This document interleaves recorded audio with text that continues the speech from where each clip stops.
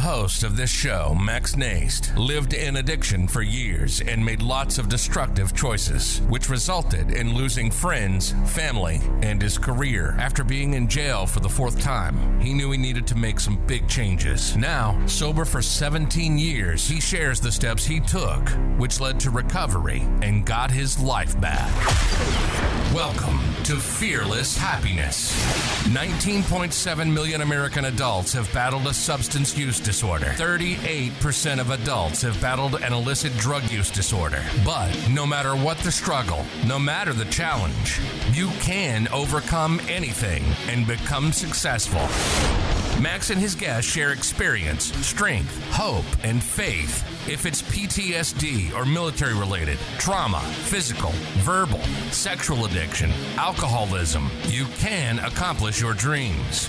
And with this show, we help others be fearless in their pursuit of happiness. This is Fearless Happiness, and this is Max Naist. All right, good morning, good afternoon, or good evening, wherever you are in this world. This is Max from the Fearless Happiness Podcast. Today, I got an awesome guest. I got to meet this guy, was it 2 years ago now almost, or a year ago at a live event. And me and this guy clicked from day one online, and then we got to meet in person. And he's just been one of the guys I look up to. He's got an amazing story. You got to let him tell it. And we're going to get started here in a second. But this dude's just an amazing guy. He's one of the guys I like to check in on. He checks in on me. We run in the same circles when it comes to bettering ourselves and creating businesses and stuff like that. He's just an awesome gentleman. Joe, what I like to do is have you introduce yourself to the audience, like who you are and what is it that you do. All right. Thank you, Max, for having me on the Happiness Podcast. This is cool, man. My name's Joe Guerra. Last name means war, and that's kind of how life started for me since I was born. It's funny, I heard a saying, it was like a religious man is scared of hell and a spiritual man came from hell, you know? Yeah, and I've heard that too. Basically, yeah. So basically, man, you know, came from the streets, by like third generation came from the streets, you know. Grandfather on my father's side, went to prison, was a murderer. Father, same way, went to prison, was a murderer. Thank God, no murderer over here, though. You know, did go to prison and stuff, and it got down to where I was at. Like that's what they were doing, and I did have an incident where it was life or death right there. It was either kill or be killed as well. You know how that goes. Yep. And so yeah, like my grandfather, dude came, he's from here. It's, I'm like fifth generation Texan, like I like to say, Tex-Mex, born and raised in Texas, from Stockyards, Fort Worth, where the Wild West started. I like to always throw that in there, and then grandfather worked his butt off on my dad's side, started selling dope, became a big kingpin back in the day. And then, what comes with that type of lifestyle and stuff. And right. Father, he was actually murdered when I was 9, and it was from the streets as well. He had, he was always that guy that nobody can do anything to him. And finally found his, found the guy who could. And he got in an argument and literally got blown away 3 times, point blank range with a 12 gauge shotgun. And so it was, he grabbed the gun and he's like, you're not going to do nothing with that, and tried to grab it from him. And the dude just started going off on him, shot him twice in the chest and once in the stomach, I believe. And then, so I didn't really know him. I just heard stories about him and then, you got on my mom's side, they're totally opposite, like, 9 to 5 workers. Mm-hmm. My mom was just, I guess she was just into that stuff. You know what I mean? She was wild herself, growing up, single parent home. It was just us two, and then my brother came along 7 years after me. And then, it was pretty much man of the house since then. Had a really great childhood because of my great grandparents and my grandparents. My grandmother on my mom's side, they were always there for me. They're the ones that, I kind of seen that raised me, took care of me, stuff like that. Only thing about that, they wanted to give me everything. and they did, and I didn't have no need for anything. It's just, still something missing, there's, I would always try to act, with my chest up, and oh, I'm not, I don't need no dad, he's this and that. And, I can do this myself, I can't, I got to be man of the house. So I ain't got no time to be really sitting here, crying about it, Right. And like deep down though, I'm looking at my neighbor, he has his mom and dad, he has his brother and sister. And, my growing up, at my home, it was just my mom and I and my brother. And my mom was always, going out, she was partying when she was young and stuff, and kind of did that thing. And, I'm just there stuck at the crib by myself most of the time, or, I'm there with my brother watching. And, that's why I say my great grandmother, my grandmother, because man, any chance I could, like, hey, can we just go over there? Can we just spend a night over there? And, you know how they are. Shoot, they're not going to tell us no because they know what the situation was too. You know what I mean? So it was like, let me just go over there. I'd rather be over here where I know I'm going to eat. I'm going to get a home cooked meal. All that stuff. Yeah, you're going to get you're going to get the loving that you didn't get from mom because she was out partying. I get it. Yeah, I get for real. And it was still like, I loved it and everything, but, everything was always still missing. Like, the fatherly love, that's a whole different game. My great grandfather had everything. He was just old. You know what I mean? It's not like he could sit there and like, hey, young man, let me show you the game of what's going on in life and how to work hard and this and that. I saw my grandfather on my dad's side, and he's rolling with new rides. And I had, my uncles on his side, and I had one that was actually my age. And, he's got him a lowrider, and that thing, he put like 10, 20 grand in that thing. You know what I mean? And, this is the 90s and stuff, when it was 20 grand was a lot, 10 grand was a lot, all that stuff. And so like, I'm seeing like, well, this is where it's at. And then literally had my uncle, the one that's my age, he was like, hey, you want to start slanging some stuff? And I'm like, yeah, let's check it out. And literally, this is the first time I'd seen like dope, like coke, because that's what we're known about was for coke back then. Right. And man, I seen my grandfather had a king size bed, and my uncle takes me into the rooms and help me hold the bed, and dude, it was held up by nothing but kilos, and I was just like, oh man, how old were you at this time? Like, how old were you when this started? That right there was around what? I was 16. I was 16 because like I was already in high school. I had my car. I was going to house parties already. And I started seeing everybody what they were doing, Like for me, I was all into the drinking part. I love to drink. I thought, that made me social. That's how I was thinking in my head, And I thought, oh, at least I'm not snorting anything in my nose. At least I'm not shooting nothing in my arm. I had that mentality, and I kind of thought like, oh, well, I'm doing all right. But man, that alcohol, man, like every memory that my life went, it was due to the alcohol, Right. I know. People don't realize that alcohol is a drug, man. And that's like sometimes our starting point to the worst stuff, right? But if you think about it, it's as bad as the worst stuff that we thought was worse. You know what I mean? Yes. Not worse. If not for me, at least. I'm not worried because, here I was, I'll get that liquid courage. And I'm like, well, what's up? We start, I'm fighting, we're shooting, we're stabbing, it gets all like that. And it's just all ego and stuff, you know what I mean? Yeah. One thing I could say was like, all right, if I didn't handle it that night and I started something, I would like wake up the next day, like, all right, I want to do this sober and let's go handle business type stuff.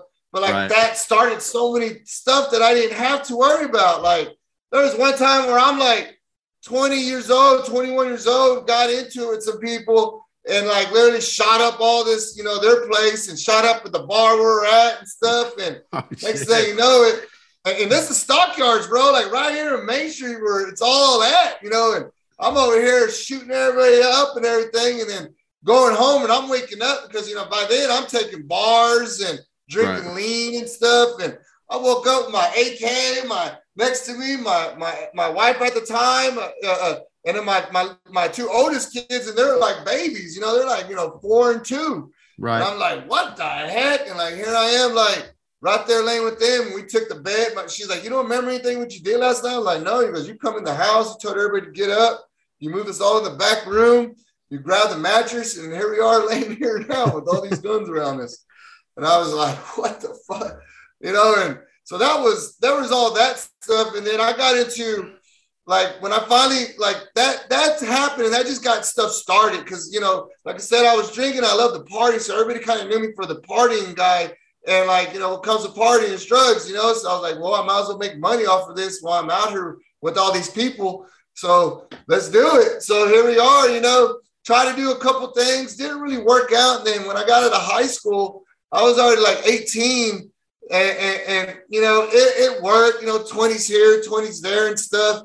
Kind of like trying to get a job, you know, like, this really ain't working because I will front it. And then that shit they wouldn't pay me. And then I'm over here owing. I'm like, God dang, you know, it was a hassle, dude. I didn't have nobody. I couldn't even sell dope right. You know what I mean? Like, and here I am trying to do it, you know? Yeah, but that's kind of like you said, the environment you were in, right? That's what you from what I'm hearing, right? That's what you were raised in. So you figured, hey, dad did it, uncles did it, grandfathers did it. So I'm next in line. Why not? Right? Like, you didn't have that healthy, what do you call it?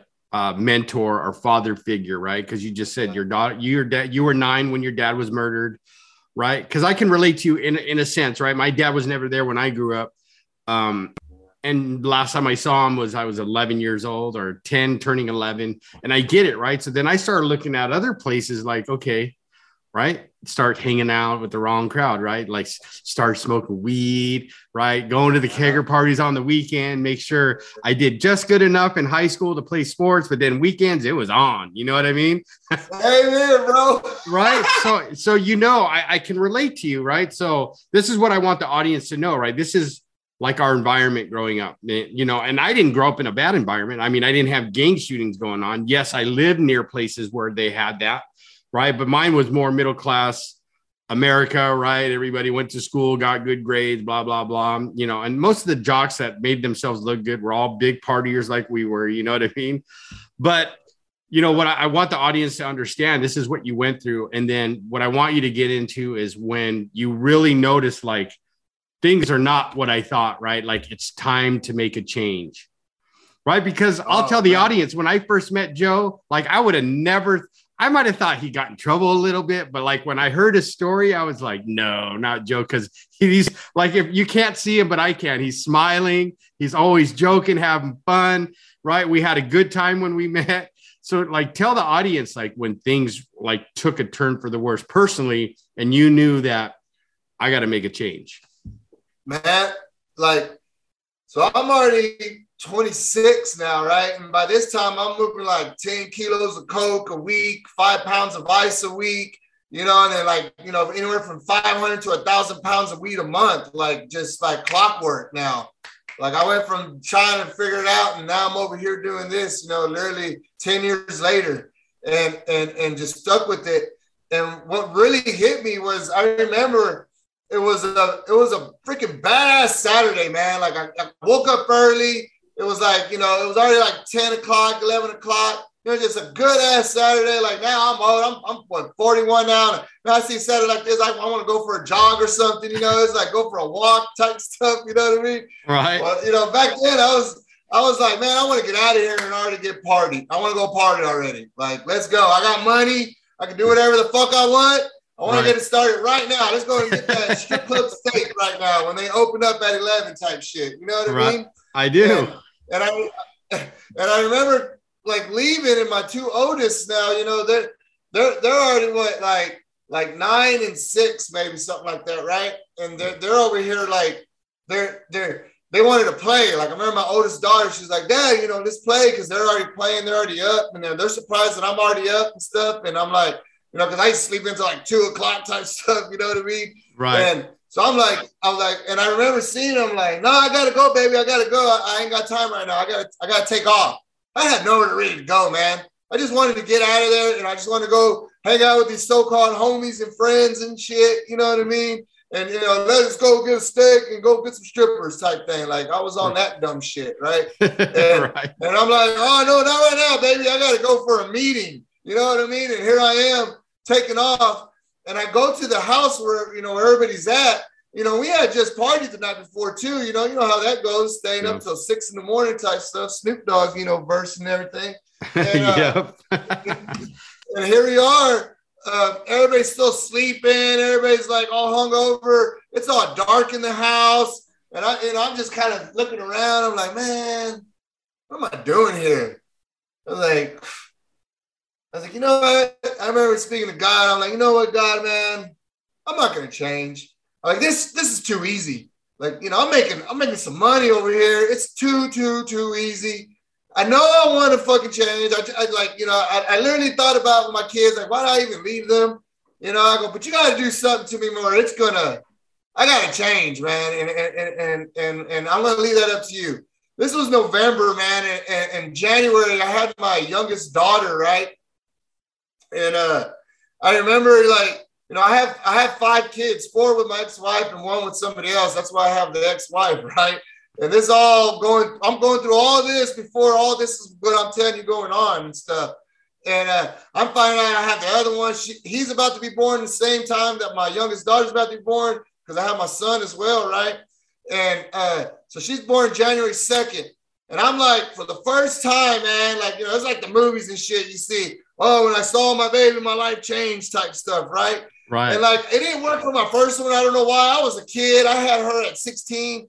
My second one, you know, biologically, he's not mine, but like, you know, since he was born and everything, I took him as mine, my name, you know, he's my oldest son, you know, named after me and everything. Right. My third child, same way, it was called, I guess I love toxic relationships back then because I could never leave my baby mama type stuff, right? Right. So she had another kid again, but we're separated. And then that guy was gone. And like, to me growing up, you know, I had a single family and I had a different last name. My mom had a different last name. My brother had a different last name. Like, everybody had different last names. You know what I mean? So I was all like, no, give them my name. You know, they're all going to be my kids, this and that. And now we're having our 4th child, you know, and it's, you know, right. It's mine now. You know what I mean? Right. And so finally here we are, you know, and I'm like, wow, she's born. And that's when it hit me. Like, oh my God, I'm done. I'm going to stop slanging. You know, it's whatever after this. And I promise, man, that next week, dude, I literally got popped, man. I got popped with a pound of ice and some Coke and some pills and stuff. And turned out, you know, I got set up by the state. And then as I'm going through this ordeal, it's so funny because like, I'm like, oh, I'm changing now. You know, I got to working. I quit. Right. I was like, I'm done with this. You know, and I told everybody, fuck y'all don't call me because I don't owe nobody nothing. I had to drop like a lot of money so our kids don't get picked up in the van because, you know, no matter if you get busted or not, bro, if you owe money in the streets, you got to pay that shit. Or they coming in that van. You know what I mean? Absolutely. So like, here I am. I didn't even want to go out and get the way I was. Like, I don't care what anybody owes me. I had the money saved up. I just dropped the dough. And I was like, here's all this fucking money that I was supposed to like keep to retire, which you never fucking get able to keep because all it does is go back to the plug, to the lawyers and all the other shit. You know what I mean? Yeah. And so here we are, man. I'm working for, you know, 9 months now. You know, my other son's born. My wife is yet to know. So I'm like, oh man, I got this other son. I'm just gonna have to come out with it. And it was my first time ever getting busted. So I got to bond out because, you know, I had some money at the time. And so like my lawyer's like, all right, man, you know, it's gonna be since it's your first time, you know, we can get you probation, but you're gonna get like 10 years probation. And I'm like, shit, I'm fine with that. I got a job now. I'm fucking making with overtime back then. This was what, 06? I'm over here, you know, I'm making $1,800 a week. So I'm like, shit, I could do this for 10 years. I ain't tripping. You know, who cares? Right. You know what I mean? Like, I'm done. Yeah. I'm like, I'm thinking I'm done. And next thing you know, he's like, all right, well, we're going to get probation. So I'm like, cool. So next thing you know, I haven't been out in 9 months. This is already September. It's literally September 14th, because it was a Friday, and 16th was a Sunday. And next thing you know, dude, I get this idea, like, well, I ain't seen nobody in a while. Now that I know I'm out in the clear, let me go see what everybody's doing. And I go try to see everybody, and I end up getting pulled over. And the people that I seen, somebody left the damn open container in my ride, and they seen that I was on bond already, took me in. Dude, that was September 2016, and I didn't come home till 2006, and I didn't come home till 2015 after that, 7 years later, man. Wow. Going through that was wild. I can only imagine. Right. And that's what started you on this path, probably, right? Because then you had a lot of time in prison to think about, like, how am I going to change? Right. Shit. Let alone the challenges you have while you're sitting in prison, right? Because we know, I don't care what state you are, there's always those prison politics, right?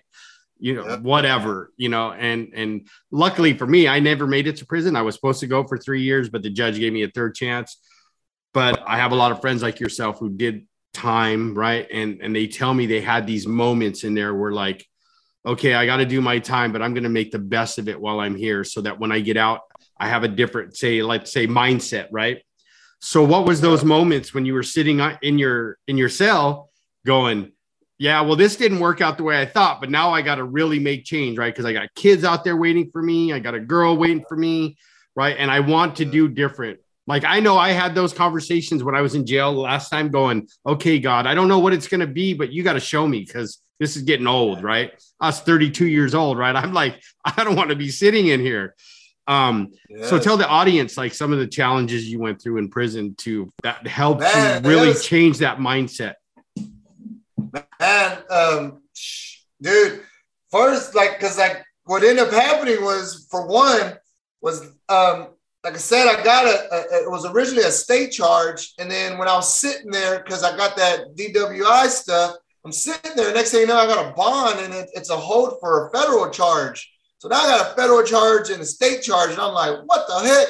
So that starts crashing down on me. They're telling me that they want to give me 20 years for all this, for all this running coke and stuff. And I'm like, I ain't even got no paperwork yet. I ain't seen nothing yet. I'm like, whatever, dude, let's go see what we got to do. And next thing you know it, man, I get there. I get to the feds finally. We put our stuff on hold for the state. And then they're telling me, you know, I'm in this conspiracy. And I'm just like, what the heck? So next thing you know it, I'm fighting it and everything. And that right there was already like, dude, like here I was thinking I'm getting probation. And now I'm in the feds facing, like, you know, 20 years life right now. Right. And I'm like, what the heck? And what's so funny is because even back then, being tested then, my faith was strong until it came to actually take action on some things. Because I remember I'm sitting there, dude, I'm like, man, I'm sorry, God, everything I did. Like, whatever is going to happen, let's just take care of it all right now, all my karma. I just want to serve my time, do all that, whatever. Like, let's just get this out the way type stuff.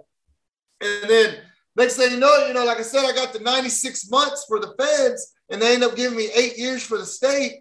And so, like, I signed for the feds and I go to the state and I'm thinking, you know, they're telling me, they lying to me, of course, but they're like telling me, dude, once you sign the state, you know, they're going to run it together, which they did. But then they're telling me, you're just going to go to the feds. You're not even have to worry about it. It's your first time. You're going to go to a camp, blah, blah, blah. I'm like, all right, cool. This is going to be awesome. No fences. And I can play golf. You know what I mean? That's what everybody talks about, right? Right. I can eat big steak type shit, you know?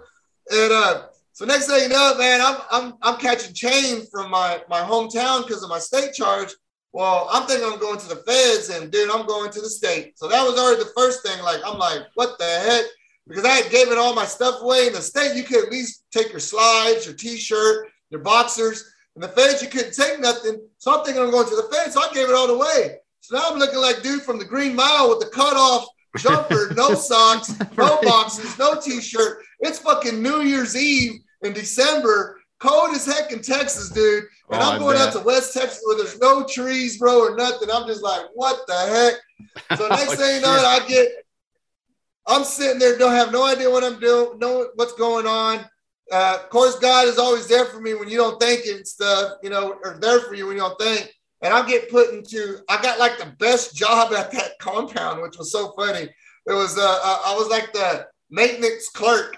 And they were like, you know, you scored so high on the IQ that you have the best job in the compound, so you should be very fortunate. I'm like, yeah, whatever, dude. I'm in fucking prison. I don't even know what the hell I'm doing in the state. I still got to go do fed time. Like, what's going on here? Get me out of here because I want to go to the feds. So I'm thinking it's going to be better. Right. You know, parentheses for the listeners. I got parentheses on, you know. And so I'm like over here, finally get paroled from the state. And before that, I get that Dear John letter. So there's already just, because it's not just one moment. There's many moments just chopping me down, dude. Right. And like, here's the first moment. It's the Dear John letter. Sorry, it ain't going to work out. Here's the divorce papers. We're going to send that to you. By the way, I got some other guy treating me like, the best now. I'm like, what the heck? So that was that. And the next thing you know, I'm finally getting paroled out because I stayed there for 3 months. And then I'm getting paroled out finally. I'm going to the feds and I'm all excited that I'm catching chain. I go to Houston, to go stay there overnight. And I'm already thinking like, dude, this is it. This is the feds. They got Air Force Ones over here, and, commissary. It was actually Memorial Day weekend. And I'm over here like, dude, this is awesome. I go, we got steak for dinner, this and that. And the next thing you know it, they tell me finally where I'm going to go. And they tell me Pollock USP. And I have no idea what the heck USP meant at the time. And now I know, which means United States Penitentiary. And I was like, and I remember telling the guys that were there, these black guys, and they were like, I was like, hey, man, I go, where the heck is Pollock USP? They're like, oh, damn. I was like, well, what's that? What do you mean, damn? They're like, damn, bro, that's like Rocky Road where you're going. And, I'm green as hell, dude. I don't know what the heck that even means because this is my first time even going anywhere. And I'm like, all right, whatever, dude. So next thing you know, man, we get to, I'm finding out it's in Louisiana, Alexandria, Louisiana, right? And it's the compound's Pollock, and they have a camp there. They have a medium there, and then they have the max, the penitentiary there. Right. And so I'm thinking like, oh, I'm going to go to the low. That's why I'm going to Pollock. And we get there, and first we pull up to the medium. They kept calling this guy in front of me, and they called him. They didn't call me. I'm like, that means I'm going to the camp because that's the medium. They're dropping these guys off. Next thing you know, dude, we're passing the camp. And I'm like, why are we turning into the camp? We're going right to those towers, man. And that's when it fucking hit me. I was like, what am I doing at this place? And next thing you know, dude, it was like one of those, that self-talk, like at that moment when them fucking gates were opening, they were fucking live ammo ready to fucking fire at us at the towers and shit while our bus is coming in. Yep. I'm just like, this is going to be a crazy story. This is going to be one hell of a story, man. Right. That's when you have that realization, like this shit is real. Like I messed up, like, right. Like this is not Camp Snoopy. Like this is not going to be the camp where I get to have a steak dinner. Bro, they were literally already on lockdown that night because they had just killed somebody on the yard. And here we are pulling up. And it's funny, dude, because I'm from Fort Worth, Texas, right? And there's Texas, there's a bunch of prison gangs, man, that run all like, they're probably like 100 plus, 200 plus prison gangs in Texas. Like California. Oh. Exactly. It's like California. Now we're in the feds, you know what I mean? So it's like, if you're from one part of Texas and you don't get along with these part of guys from California, it's time to go. And then it's the other way around. And this part over here in Texas, if you hang out with these guys and you're from that gang, it's time to go. It's green light on sight type shit. Right. So for me, I stayed down on my own. I went independent, and I had my paperwork, so I didn't rat. So I was like, dude, I'm just all right. I'm cool. And then find out what the prison I was at, and in Texas, they're the freaking the FAMAs they call them, which is like the more organized, like the not more organized, but they're called organized gangs. Right. You got FAMAs, and you got like the Blast, the Tonga guys. Stuff like that, the West guys, all that stuff, right? So here I am, man. I'm getting off the bus, dude. I'm the first Mexican off the bus and shit, right? And they're like, Joe Guerra, 1519978. I'm like, yes, sir. Where you from, Guerra? I was like, Fort Worth, Texas, sir. Oh, hell, you better not be no Tonga Blast because you about to get about 20 holes put in you if you go walk on this compound. I was like, what? I'm like, nah, sir, I'm rolling independent, man. I'm Solano, I'm solo. He's like, you got any tattoos? And man, when I was like young, they can't see my arm, but when I was young, I had this Aztec calendar sun, got tatted. I was like 20. You know how it is, go party in Mexico, get a tattoo, get drunk, come back, type shit. Right. Taking on, Viva Raza and everything. I'm like, and here I am, like, yeah, I got this tattoo on my arm. Like, oh, you're an Azteca. You're all right. I go, I ain't no Azteca. Like, yeah, your guys live here. I'm like, oh, shit. So here I am, like, what the fuck? I hope they don't fucking categorize me with these guys, you know? Because I'm like, hell no, dude, I don't know with nobody. And man, we get in there. That was the most eeriest walk because it was at night. We're walking the compound. This is the first time I'm on a yard. You know, all you hear is the doors and the windows. They pound the windows like. Right. Every time someone comes, dude, everybody pounds the windows on all the dorms. And there's like 3 buildings, A yard, A block, B block, and C block. And you're talking about 300 people in each dorm, and there's 4 dorms in each block. And so like everybody's like, do. So it's like, what the fuck? What am I doing here? And I'm like, well, let's go. Man, I'm over here calling my mom. Mom, something happened, man. I'm not supposed to be here. I'm at the pen. They just killed somebody. I don't know what the hell's going on. Dude, I get in the cell, bro, which is so funny, bro, because I'm sitting there talking, right? And I'm like, you know, I'm listening to who's on the yard. Like, oh, okay, I know who's on the yard. I'm like, I actually got some people that I know, you know, from the streets, some family members, you know, from the old days and shit that know all these people too and stuff. So I'm like, all right, I should be good, right? So next thing you know, dude, there was this old man that was on the bus with me, dude, and I'm going to C block, and he's like, hey, you going to C block? I go, yeah, C4. I go, yeah. He's like, hey, dude, tell him Willie's back. I'm like, all right, you know, whoever the hell Willie is, you know what I mean? Right. And dude, I get into my cell, right? Because, you know, they put us in the cell, and there's this guy in the bunk, man. He's got his beanie on. They look tripped out, bro, because he's all under the blanket. He's just sitting there. And at the time, you know, like I said, I'm green in a mug at that time. I didn't even know what was going on.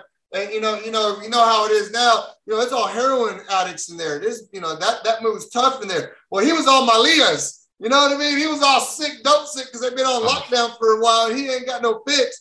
So he's all sitting there. Hey, Holmes, where you from? Because he was from New Mexico, Albuquerque, right?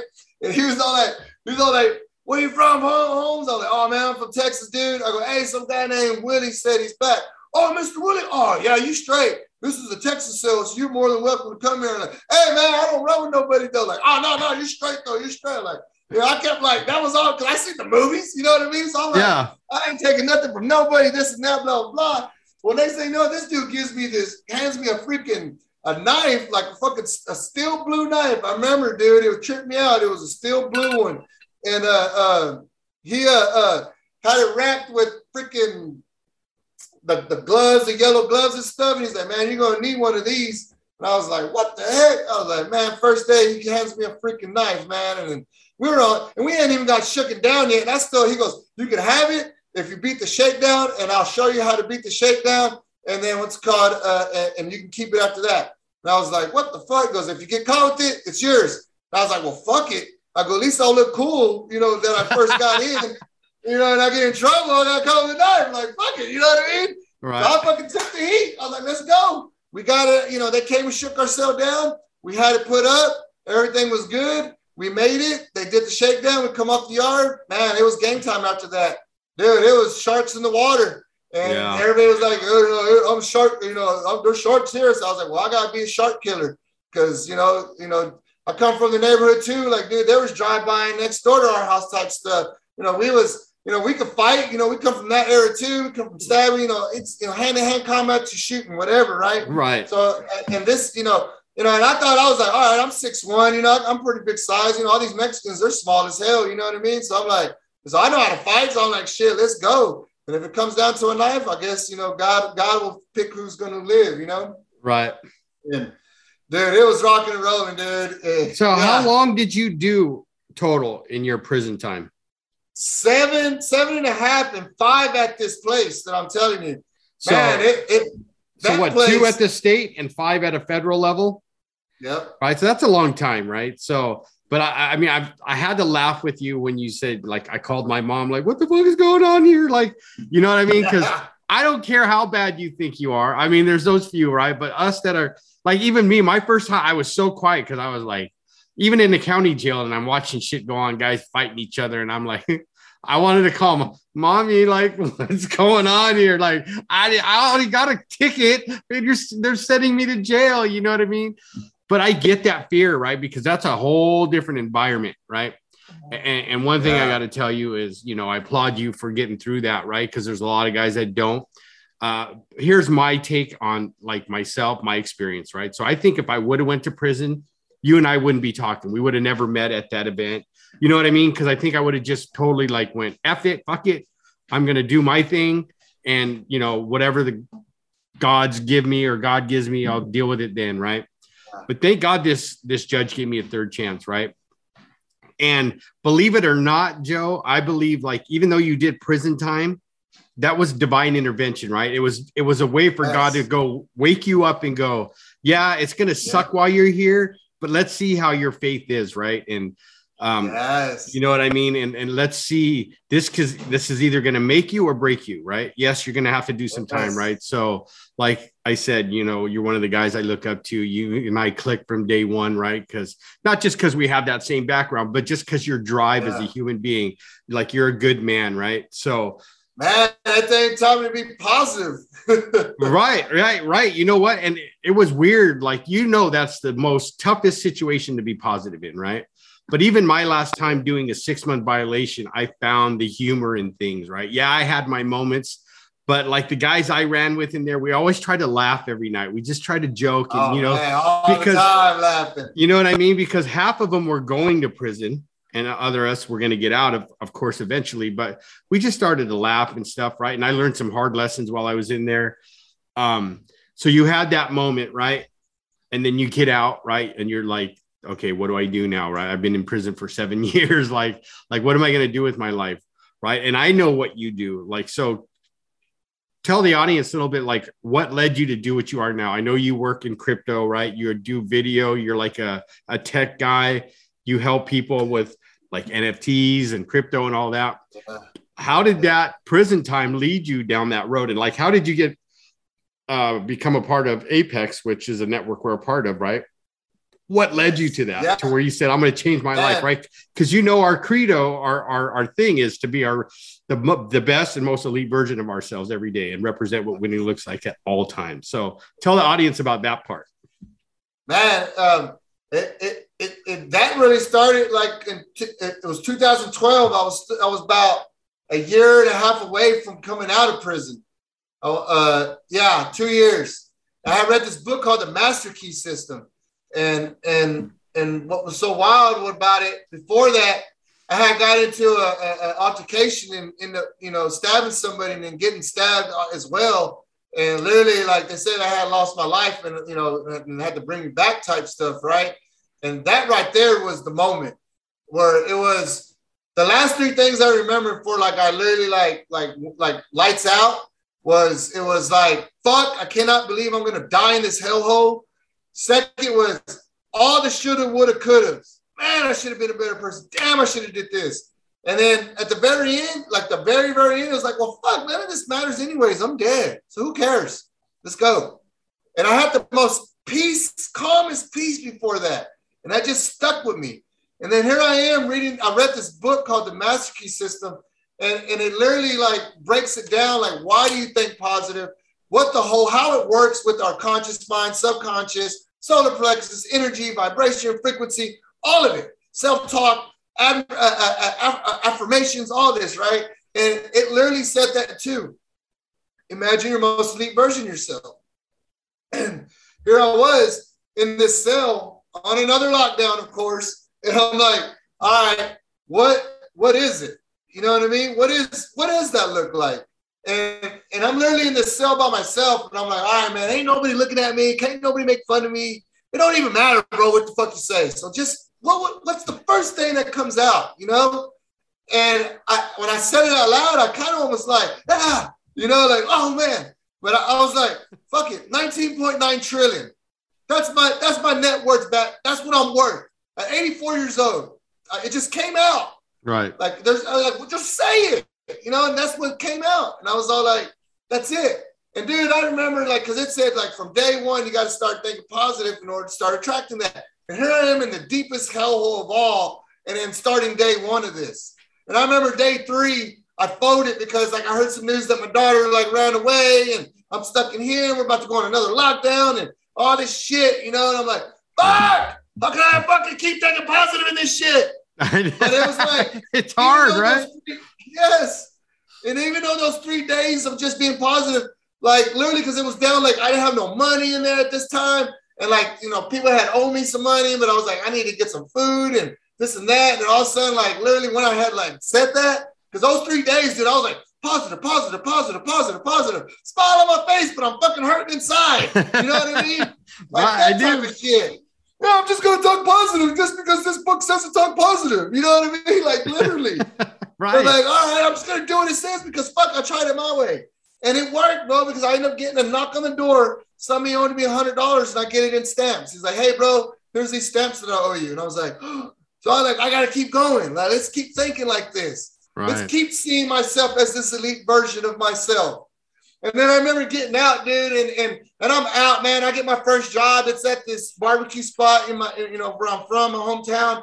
And dude, I get my first check. I work 2 weeks. I had told him I work every day, and I, you know, at the halfway house, I can only I can take 1 day off. So I was like, man, schedule me from Monday through Saturday. I don't even care, you know.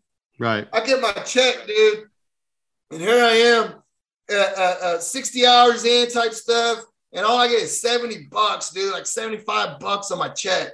And like, dude, I literally almost had a fucking anxiety attack. So I was like, how am I supposed to take care of my family? How am I supposed to do this? All this stuff. And I got $75 fucking dollars. You know, I owe child support. I owe freaking, you know, for the halfway house fees. So they took all of that. And then here's my shit for another 2 weeks.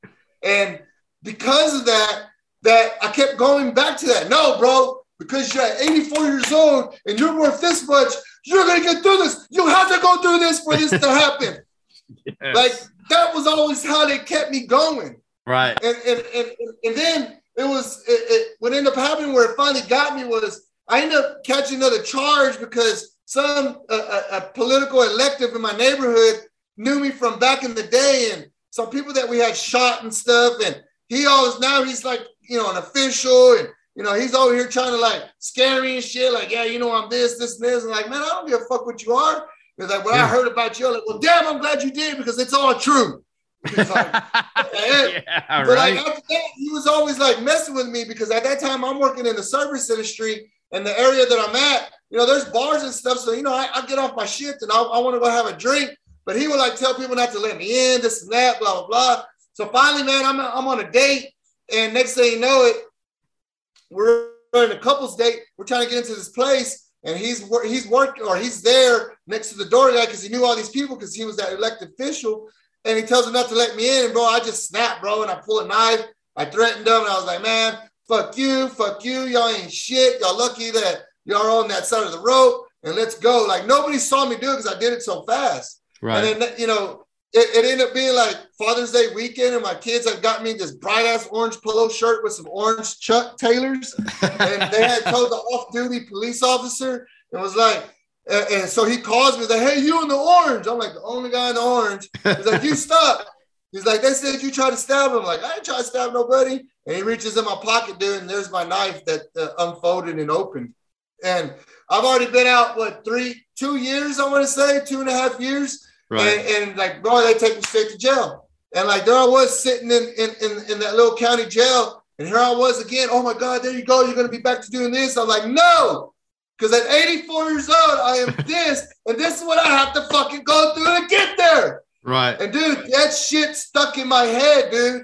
And then I was like, and it worked, bro. And then when I finally beat that, I did beat it. And then I ended up violating because I had I took dirty pisses because that whole time I was stressing, bro. So I was over there smoking weed like a motherfucker.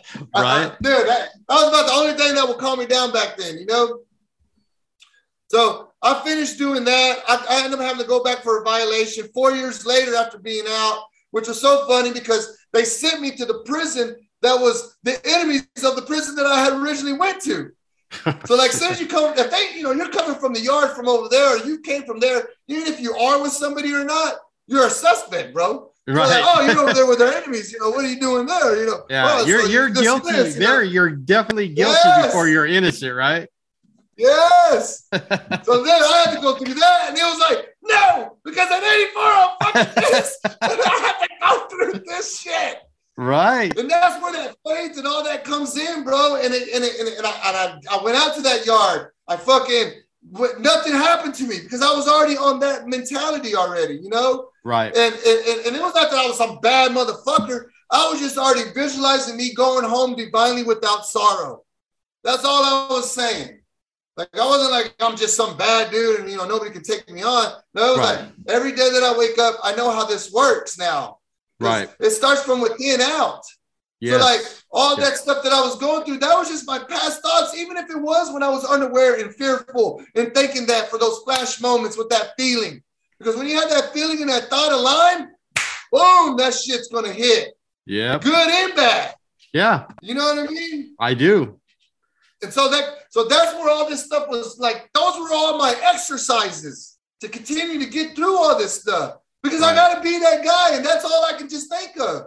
Right. Like that was like the outlet. Those times when I was sitting in that prison behind the walls, when it was time to get down and it's going to be a race, right? Because we have to just go. Right. And it was like, shit, man, we're going to have to go, man. We have to go. Thank God nothing happened because you know what? To me, I think why nothing happened? Because I kept saying to myself, no, this is what it is. I see us being like this. I see it like this. And just because that, without letting fear get to me and start thinking the worst of the worst and seeing the worst of the worst and feeling the worst of the worst, it was opposite. I was telling myself, it's this. I feel this way. I feel already that we're going to get through this. I feel that it's going to be like this. And I see it like this. And then boom, action, opportunity comes in, take that action. That's why the attraction happens. Like, that's how it all really started for me. And then finally, when I got to Apex, like how I got into there, it was literally another challenge. Literally, I had some property, that was left to me. I tried to do a flip. You know, the people I thought that were helping me, they weren't there to help me. I ended up losing $100,000 in like 4 months. Like, as soon as I had gotten out of that violation. So next thing you know, I'm down to the wire, bro. And I like at that time, I'm like, shit, I ain't got no money. So I started playing around again. Let me see if I can move some weed here and there or something. Right. You know what I mean? Get a little cash. Now I'm sitting here with $1,500 in my pocket and no house. Now the house that I'm in, I got to be out in 2 weeks. The girl that I'm with, she's over here just in my ear talking shit. You ain't shit. That's why you're not gonna be shit. This and this. And then I got this last $1,500, no credit. You know, I didn't have none of this shit. And I'm like, I see there's a deal. Because I had learned about what funnels were, you know, phone sites and software, and started playing with that. And then what ended up happening was I got phone sites. And the way I got that was because this is before I got the $1,500. What I did was I didn't even have that. So I'm like, shit, I signed up for phone sites for free for 14 days, taught myself how to use it and build funnels. I never knew how. It was just all YouTube University type stuff, right? Right. And literally what's called learn how to do Facebook ads. And then what I did was had to sign up a second 14 days, built a funnel for this dealership that was here for some guy I knew. And I seen that, you know, man, he might want some ads. And I went over there and talked to him and told him, hey, man, I'll do your ads and this and that, blah, blah, blah. You know, what's up? And he was like, all right, I'll sign. And I was like, what the heck? So boom, you know, that's how I got that. Well, now here it is, because I was paying like monthly. And then, so here I am, you know, a deal came in like get phone sites for life and become an Apex member for a year for $1,500. And I'm just like, man, that's a deal for the phone sites already off the rip. I'm already paying $100 a month. Like, let me just do this, right? And so I was like, bet. So I did it, man, and it was so funny because that girl that I was with at the time, dude, she was talking noise. It's like, you don't even, because my daughter needed emergency surgery, dude, and the car that I had to sell it. So I was like, no car, no home, no job, no nothing, dude. I'm just like, shit. And so fucking, I had to tell her to take me to go put the money on a prepaid card. She was like, what are you doing? I was like, I just need you to take me to go put this money on the prepaid card.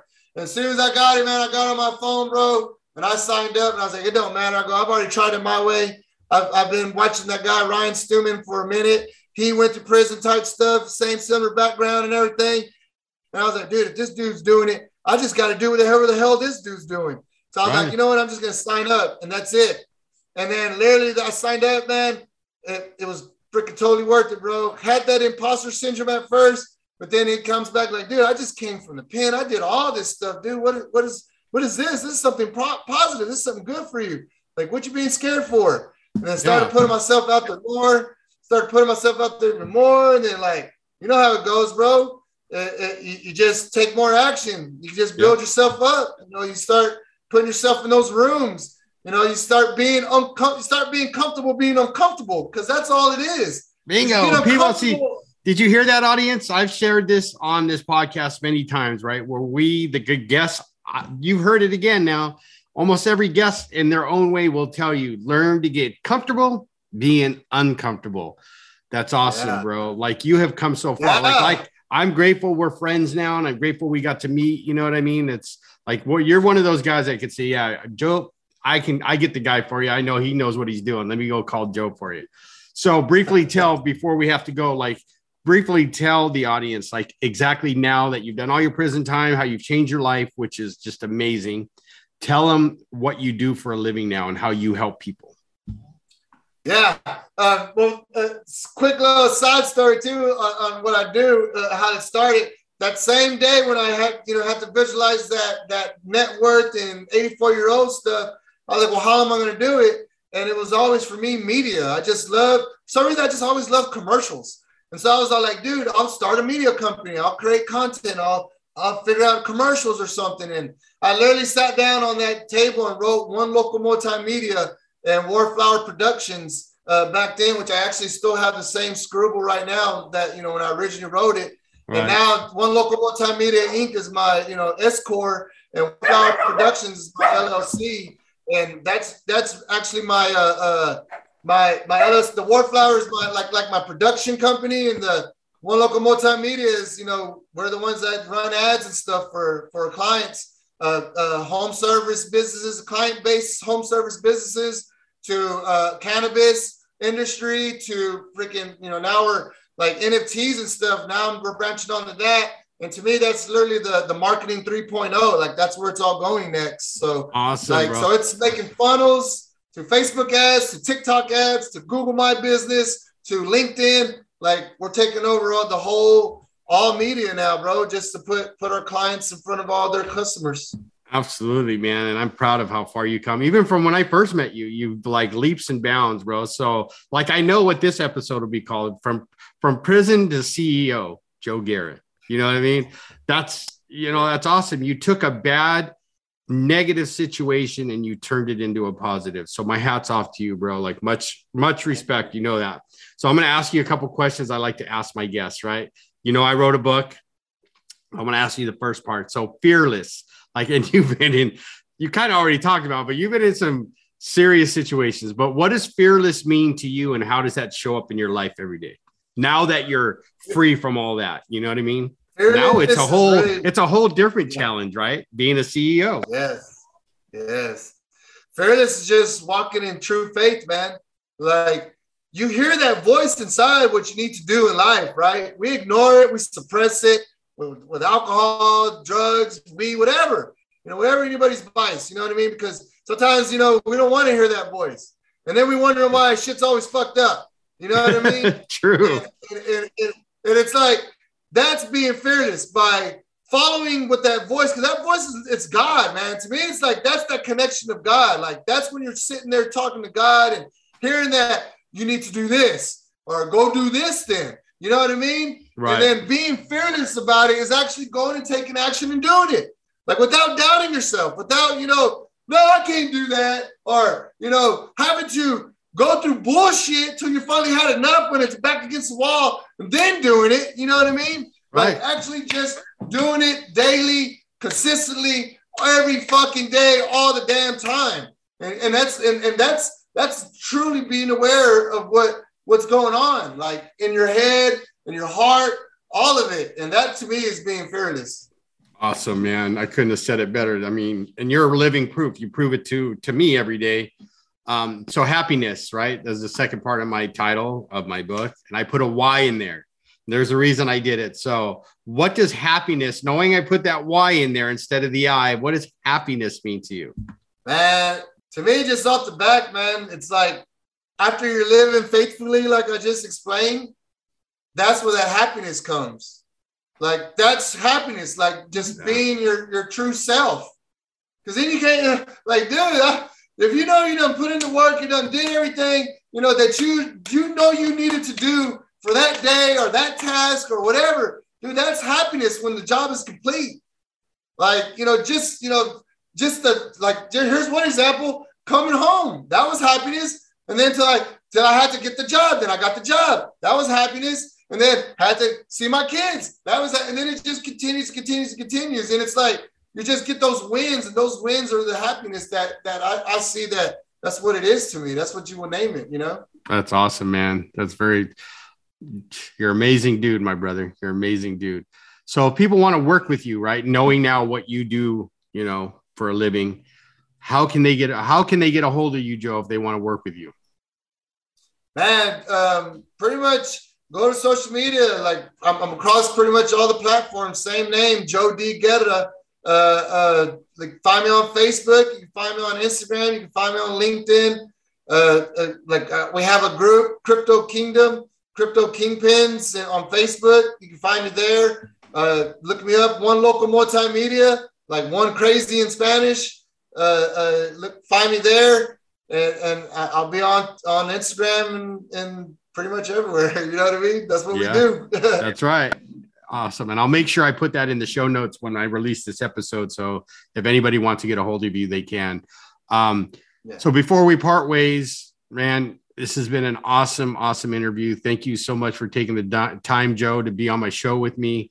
But I always like to ask my guests, what is one piece of advice you can leave my audience that will help them grow as a human being? Man, always remember the choice is yours. You always have the choice what to think. Like the whole thing about it, you know, no matter what the hell's going on in your life, you know, you always have the choice of that attitude.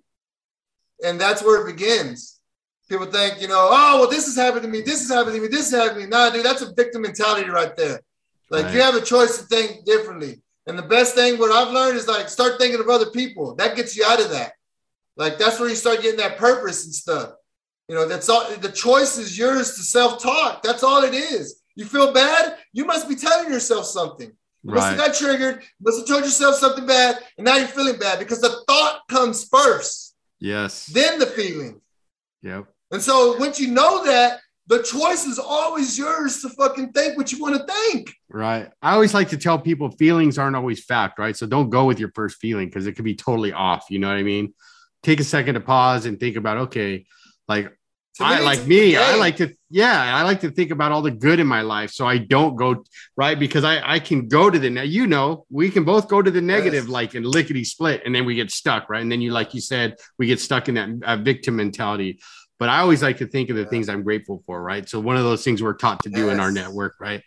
Find the things, you know, even in my recovery in almost 19 years, I still do like a gratitude journal. Right. And then I got the G code to keep me going on that. But well said, my brother. Again, that was awesome. Thank you so much for being a guest. And I'll definitely bring you back. You know, we're going to see how your company's going, but we'll bring you back at another time. But first and foremost, thank you for being a friend and for joining me on this podcast. Thanks, Joe. Thank you for being a friend as well. Appreciate you as well, man. Thank you for having me, man. I'm very grateful, man, for all of this, man. Thank you.